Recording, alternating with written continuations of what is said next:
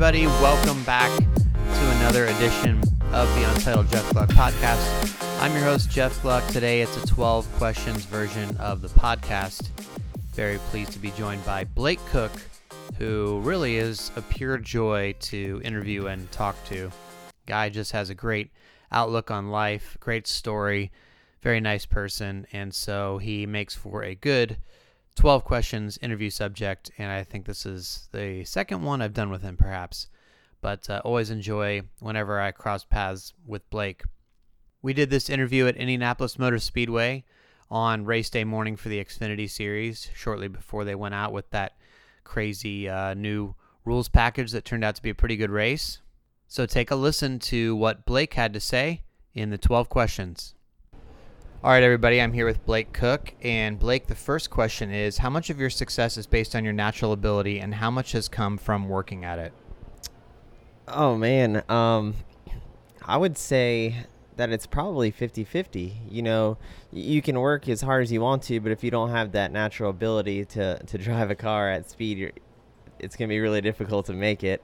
And then again, if you have that natural ability to go fast but don't put in the work, you're not going to make it either. So I feel like both are equally important. You know, you have to have that natural talent, that natural ability to drive a race car, whatever you're doing in life, and then you have to have the ability to work harder than everybody else at it to become successful. So Jeff Gordon, Tony Stewart, Carl Edwards, and now Dale Jr. have all either retired or are retiring. What's your pitch for fans of theirs to become fans of yours? I mean, you know, I welcome all fans. Like, I think that's the most important part of NASCAR is the fans that come out to watch us. It wouldn't be as fun racing in front of nobody, you know. So I truly appreciate the fans. I like to get to know them. I like to utilize my social media platform, whether it's Facebook Live or Instagram stories, to just show my fans behind the scenes of my life, and also follow them too and get to see what they do and what they're like. And you know the story with the Cook crew and how I just welcome those guys in, and now they're my biggest fans, and they have their own t-shirt line now. And man, I just I encourage people to follow me just because I'm a real person, you know. I am a race car driver on the racetrack, but I also didn't grow up in it. You know, 6 years ago I was pressure cleaning roofs Monday through Thursday to be able to pay the bills, and then racing on the weekends. And then only 4 years ago I was driving Trevor Bayne's motorhome and spotting for Michael McDowell in the Cup Series, just trying to stay at the racetrack, be in front of the right people, and just keep working at it like you have to make it in this sport. And ever since I met Matt Collig, he's turned my career around, and here I am competing for the Xfinity Series playoff position. Yeah, I love the story of the Cook crew. I mean, they were people that were Carl's crew, and they were looking for a new driver like so many fans are now. And I tweeted, hey, you know, I retweeted them, I think, and said, you know, they're looking for a new driver. And you were the only driver out of all these people, all the possible drivers, to tweet them back. And now, like, it's like a match made in heaven. Yeah, it is cool. I remember you wrote a story on them, and or they wrote a letter and you reposted it, whatever. But I saw it and I was like, man, like, if they were that big of fans of Carl Edwards, I would love to have those fans. And then they just jumped all in, and they showed up. I think Daytona was the first time I met them, and then they flew all the way to Vegas. They've been to Pocono, Dover. They go all over the place, and the Cook crew is getting bigger now. I mean, they use the hashtag Cook Crew.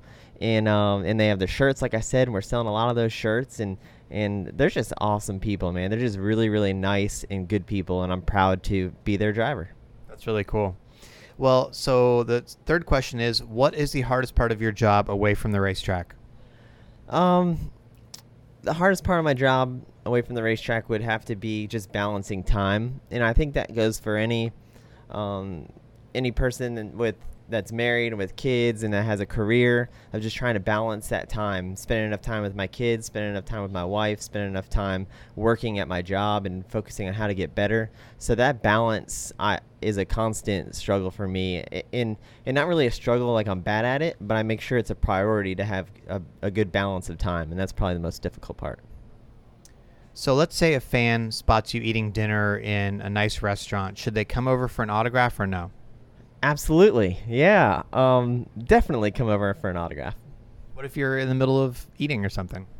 If I'm in the middle of eating, I would say still come over and talk to us. But if I'm with somebody else, make sure you talk to them too. It's always kind of awkward when I'm talking to somebody or a fan, and then it's my wife or friend sitting there, like, and they're feeling awkward. So make sure you say hi to everybody at the table. Okay, that's good. What's a story in NASCAR that doesn't get enough coverage? I would say, I don't know about a story, but I would like to hear the sponsors mentioned more. Like when you're watching the races and watching practice, you hear of like Blake Koch number 11. Like, it'd be nice to throw in leaf filter. Every time you save like my car, my name, it'd be nice to just have sponsor plugs. We work really hard to get these sponsors. They spend a lot of money, and anytime we can get their names mentioned on TV more is better. Yeah, that's fair. Do you consider race car drivers to be entertainers? Yes, I do. I do think we are entertainers. Our job is to put on a good race and a good show for the fans watching on their mobile device or on their television or through Twitter. You know, there's so many ways to relive the race, but our job really is to entertain people, man, especially at the racetrack. If we're doing a Q&A on stage at the Chevy trailer, you want to be an entertainer. You want people to be excited and not just bored. So I think it's important that we entertain our fans. Who is the last driver you texted? Well, that's easy. Let's look real quick. Last driver, Justin Allgaier. Okay. Last driver I texted. Can you say what you were texting about? It was last night at 8:30, and we were doing media availability, and he's like, I figured out something about Indy where I didn't really want to show my cards to everybody. Remember you saying that? And I texted him. I was like, hey, what do you know about Indy? Call me. And he said, okay, I'll call you. That's a nice friend. He shared some info. We'll see if he shared. He gave me some info, but I was like, oh, that doesn't sound like a big secret. So we'll see. Okay, that's great. What is your middle finger policy on the racetrack? Oh, zero tolerance for the middle finger. Yeah, it makes me more mad than I can even explain to you when someone flicks me off. The last person that did it, we ended up having a talk the weekend later. And I'm like, I like to have a talk with someone. I don't jump to conclusions, but just tell them, like, you can't flick me off. Like, it's not okay. And I'm looked at as the nicest guy in the garage. So when I come up and have that serious conversation with you, like, I mean it. So, that my policy is zero tolerance. So you're just offended. Something like that happens. You're just like, whoa, this is deeply offensive. Like, that's why you're so mad about it. Yeah, I mean, the way I was brought up, the middle finger means a particular word to you, and it'd be like walking up to somebody and saying that to their face. Like, what do you expect the reaction to be? It's not going to be good. So I literally see red on the racetrack, and I have to calm myself down, and it kind of ruins my whole section of the racetrack. So it's bad. Okay. So some drivers keep a payback list in their minds if something bad happens. They might want revenge. Do you keep a payback list at all also if somebody cuts you a break or does you a favor on the track? Yeah, absolutely. I entered into NASCAR with respect for every single driver I race around. And I don't really keep a payback list of like I have to pay somebody back, but I do, they do lose my respect, and I will race them differently than I race somebody that does cut me breaks, like you said. So you do remember who races you which way. I race people the way I want to be raced. And then they race people the way they want to be raced. So if they're racing you like an idiot, they obviously want to be raced like an idiot. So that's kind of how I look at it. Okay. Who is the most famous person you've had dinner with? The most famous person I've had dinner with is probably, well, it was dinner in the Holler. It was more like a late lunch. But it would be Mark Wahlberg.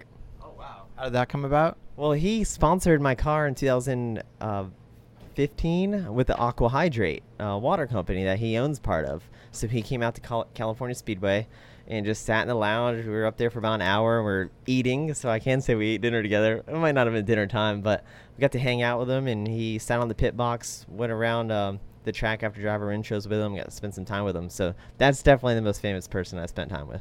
Did you find him to be down to earth, or was he like, had the celebrity air about him, or what? The most down to earth celebrity I've ever met was Mark Wahlberg. He was so, and he's so like tough. Like you're like, he's just like he is in the movies. Like he's this tough guy. Like he was walking around. He didn't have any bodyguards with him or anything. And I thought the funniest thing was he was walking behind me 2 driver intros, and at California you walk underneath, through that little tunnel. Well, someone's like 3 people stopped me for my autograph, and they didn't even ask him for his autograph because they had no idea it was him. Because why would he be there? So I thought that was kind of funny. What is something about yourself you'd like to improve? Something to improve about myself. Man, that's always a question that I ask good friends. I'll ask Michael McDowell in particular. Or Lonnie Klaus, our chaplain, is like, man, what do you see? What are my strengths? What are my weaknesses as a person? And they'll tell me, and then I'll work on those things. But to improve would probably be something simple as remembering people's names. I wish I remembered everybody's name. Our team owner, Matt Collig, I feel like he knows every single person's name at Lee Filter, and there's 1,000 employees. He just... Every time he says somebody says their name, and I think that's very impressive, and I'd love to be able to do that. Yeah, I respect that a lot. So the question from the last guy, it was David Reagan, and his question is, so after a race, you finish a race, you get back, you have your phone in your hand. What's the first thing you look at on your phone after you're done racing? Well, if it's a good race, it's the text messages. And if it's a bad race, my phone's blank. There's not even one single text message. So I instantly go and answer some of my text messages, and I'll try to find my wife first and just say hi, or I'm okay if it was a bad race, or if it's a good one, thumbs up or whatever. So my wife's the first one I text. Okay. So I don't know who the next driver interview is going to be with. Do you have a general question I might be able to ask another driver? Yeah, one that's already been asked that I thought was a really great question, and we'll see if people will be open and honest about it, but who was your favorite teammate, and who was your least favorite teammate? I think that's very interesting, and when I was reading your responses, it was interesting to see that Kenseth said it was Carl. You would never think that anybody wouldn't like Carl at first, so I kind of like that little behind-the-scenes information. So the next guy, I want to know who their favorite teammate was or is, and who their worst teammate was or is. I like that, and I appreciate you reading as well. Thanks for joining us. Absolutely. Thanks, man. All right, everybody. So a fun interview there, and it always makes me feel good to find out that some of the drivers read or listen to the 12 questions, because I think that it makes them their answers better when they do it. They know the questions that are coming. They've seen what other drivers have answered. They've maybe thought about it a little bit, and so they tend to give some better answers than if they were just doing it off the top of their head. So that's always a good thing, I think. I have a couple patron shout-outs this week for new patrons who have jumped on board at patreon.com/Jeff_Gluck and helped me get to some of these races. They are Griffin Eldred and Tyler Colby. Tyler wants me to let people know that he is a Kyle Busch fan, but he didn't start out that way. He started out as a Kyle Busch fan to spite his brother, just to mess with him, and then became a Kyle Busch fan over time, like a true Kyle Busch fan now. So he didn't mean to, but it just happened. So that's kind of a funny story there. So I'm coming to you from Delaware, the temporary East Coast headquarters of JeffGluck.com, as I stay out in between Pocono and Watkins Glen.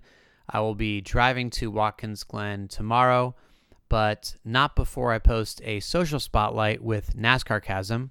So look for that one on Thursday. On Friday, I am doing Sirius Satellite Radio, The Morning Drive, with Mike Bagley live from Watkins Glen, so that should be a good time. Then Saturday and Sunday is the 2-day race weekend at the road course up there. I haven't been there since 2014, so I'm very excited to get back and see everybody.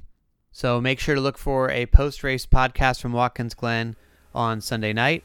Thanks again, as always, for listening, and I'll talk to you next time on the Untitled Jeff Gluck Podcast.